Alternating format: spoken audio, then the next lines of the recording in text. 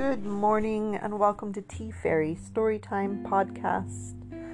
As you may or may not recall, last week we read a book by a Romanian author that was sent in to me. Her name was Irina Dumitru, and her story book that she wrote is called Sophie the Robot with a Soul, which can be found on Amazon. I really enjoyed reading it. I am currently awaiting some books that are being sent to me by authors from all over the world, and a couple of them are chapter books that will be being shared here on the podcast. But until one of them arrives, we are beginning some Aesop's fables, and yesterday we read about 7 of them, and we will go back in. Actually, it was 9 of them. And today I plan on reading 10 of them. So they're all very short, and so this won't be a terribly long podcast, but I'm really glad you're here. Thank you for joining me, and I hope that you enjoy these fables, most of which have some kind of moral, whether it's lined out for us or not by the author. It kind of varies on each one. But taking the time to sit and think about the fables, you may come up with your own morals.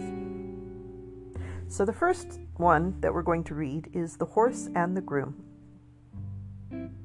There once was a groom who used to spend long hours clipping and combing the horse of which he had charge, but who daily stole a portion of his allowance of oats and sold it for his own profit. The horse gradually got into worse and worse condition, and at last cried to the groom, "If you really want me to look sleek and well, you must comb me less and feed me more." Actually, we did read that one yesterday, so I apologize for the repeat, but I guess it kind of gets us started where we left off. All right, moving on. The Wolf and the Lamb. The wolf came upon a lamb straying from the flock, and felt some compunction about taking the life of so helpless a creature without some plausible excuse. So he cast about for a grievance, and said at last year, sirrah, you grossly insulted me." "That is impossible, sir," bleated the lamb, "for I wasn't born then." "Well," retorted the wolf, "you feed in my pasture." "Well, that cannot be," replied the lamb, "for I have never yet tasted grass." "You drink from my spring, then," continued the wolf. "Indeed, sir," said the poor lamb, "I have never yet drunk anything but my mother's milk." "Well, anyhow," said the wolf, "I'm not going without my dinner," and he sprang upon the lamb and devoured it without more ado. Wow, that one was kind of harsh, guys. We're going to move on. Some of these may not be so child-friendly, or at least young child, maybe older child. The Peacock and the Crane. A peacock taunted a crane with the dullness of her plumage. "Look at my brilliant colors," she said, "and see how much finer they are than your poor feathers." "I am not denying," replied the crane, "that yours are far gayer than mine, but when it comes to flying, I can soar into the clouds, whereas you are confined to the earth like any dunghill cock."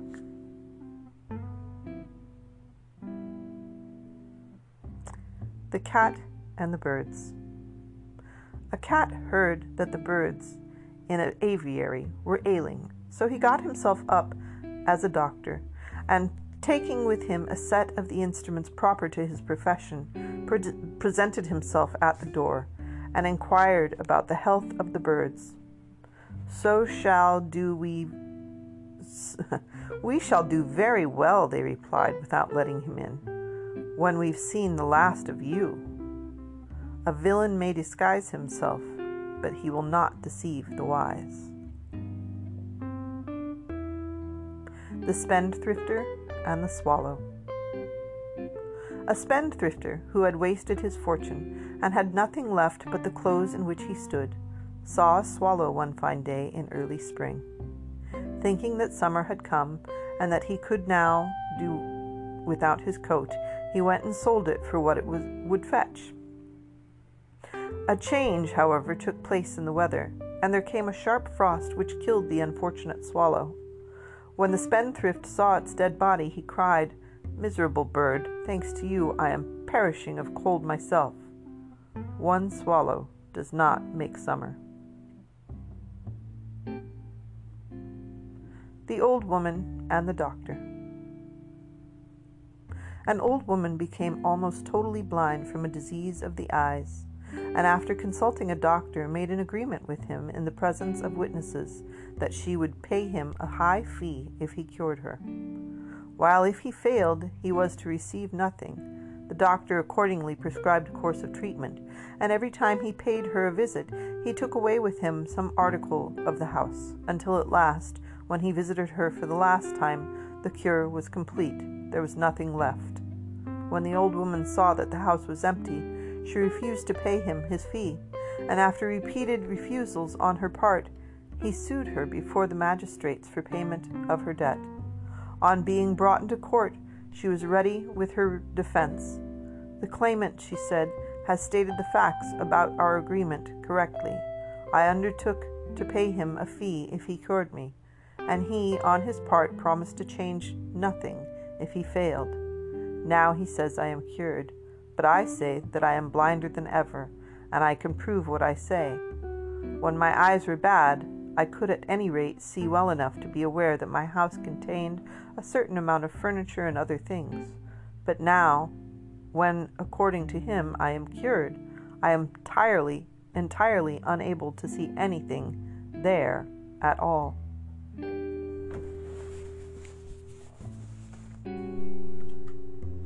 The Moon and her Mother.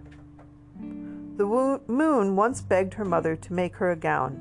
"How can I help?" replied she. "There's no fitting your figure. At one time you're a new moon, and at another you're a full moon, and between whiles you're neither one nor the other." Mercury and the Woodman. A woodman was felling a tree on the bank of a river when his axe glanced off the trunk, flew out of his hands, and fell into the water. As he stood by the water's edge lamenting his loss, Mercury appeared and asked him the reason for his grief.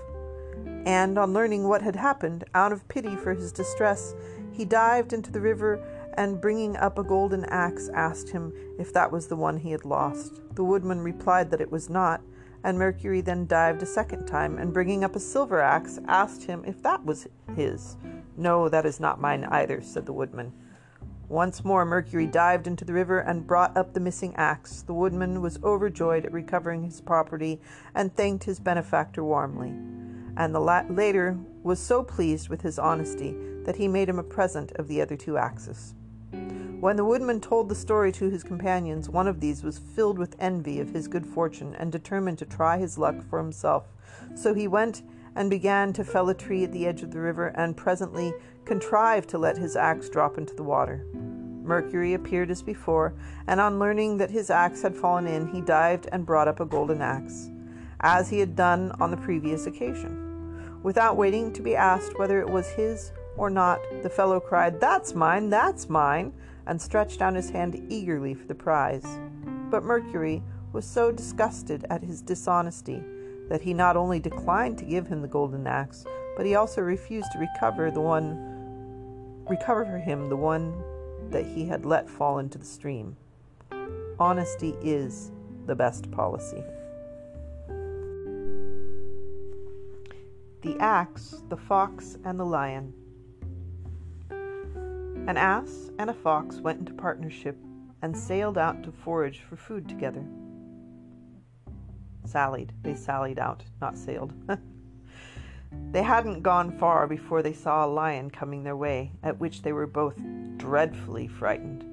But the fox thought he saw a way of saving his own skin, and went boldly up to the lion and whispered in his ear, "I'll manage you that you shall get a hold of the ass without the trouble of stalking him, if you'll promise to let me go for free." The lion agreed to this, and the fox then rejoined his companion, and contrived before long to lead him by the hidden pit which some hunter had dug as a trap for wild animals, and into which he fell. When the lion saw that the ass was safely caught and couldn't get away, it was to the fox that he first turned his attention, and he soon finished him off, and then at his leisure proceeded to feast upon the ass. Betray a friend, and you'll often find you have ruined yourself. The Lion and the Mouse. A lion asleep in his lair was waked up by a mouse running over his face. Losing his temper, he seized it with his paw and was about to kill it. The mouse, terrified, piteously entreated him to spare its life. "Please let me go," it cried, "and one day I will repay you for your kindness." The idea of so insignificant of a creature ever being able to do anything for him amused the lion so much that he laughed aloud, good-humoredly let it go. But the mouse's chance came, after all. One day the lion got entangled in a net which had been spread for game by some hunters, and the mouse heard and recognized his roars of anger and ran to the spot. Without more ado, it set to work to gnawing the ropes with its teeth, and succeeded before long in setting the lion free. "There," said the mouse, "you laughed at me when I promised I would repay you, but now you see a mouse can help a lion." The Crow and the Pitcher. A thirsty crow found a pitcher with some water in it, but so little was there that, try as she might, she could not reach it with her beak, and it seemed as though she would die. At first within sight of the remedy. At last she hit upon a clever plan. She began dropping pebbles into the pitcher, and with each pebble the water rose a little higher until at last it reached the brim, and the knowing bird was enabled to quench her thirst. Necessity is the mother of invention. And that is the end of our 10 fables by Aesop, Aesop's Fables. Tomorrow we will read 10 more, unless, of course, one of my chapter books arrives, in which case I will introduce the book, the author, and we will get started on a new adventure from a new author from who knows where. I don't know yet. We'll find out. I'm as excited as you are. This is an adventure for me, and being that I have several authors that are sending me books, I'm not sure which one's going to arrive first. It's kind of like a race to the finish line. First come, first serve. Whichever one arrives first will be the first one to start being read. So I'm super excited to find it in the mail any day now. And until then, we will continue on with Aesop's Fables, because I tell you, it will take me a very long time to finish all of these fables. So far, we are only on page 27 of 297 pages, and these fables typically take up 1 to 2 pages, so there are quite a few of them. I really do truly wish that they had numbered them in the sequence of context, but they did not, so I am not really sure how many there are. I would have to go back and count all of them, which I don't know if that's just really worth my time. I think that it's just more fun just to kind of keep reading and see where we get to. So far, we've read 20 of Aesop's Fables, and tomorrow we will read 10 more. I thank you for joining me for Tea Fairy Storytime Podcast. Tea Fairy Storytime Podcast. I encourage you to keep following me here. Follow me on Facebook at Tea Fairy and Friends Storytime and Adventures, and also on YouTube at Tea Fairy and Friends Storytime and Adventures. On Facebook, there's a page and a group. On the page, I tend to post a lot of other things other than just story times. But on the group, it is solely story times by indie authors and self-publishing authors and new authors that are sending me in their books. So that's the difference between the page and the group. On the YouTube channel, there are some adventures which are not very long. They're very short. But things like I take you to the beach, or I take you to the redwoods, or I take you to go see the local sheep.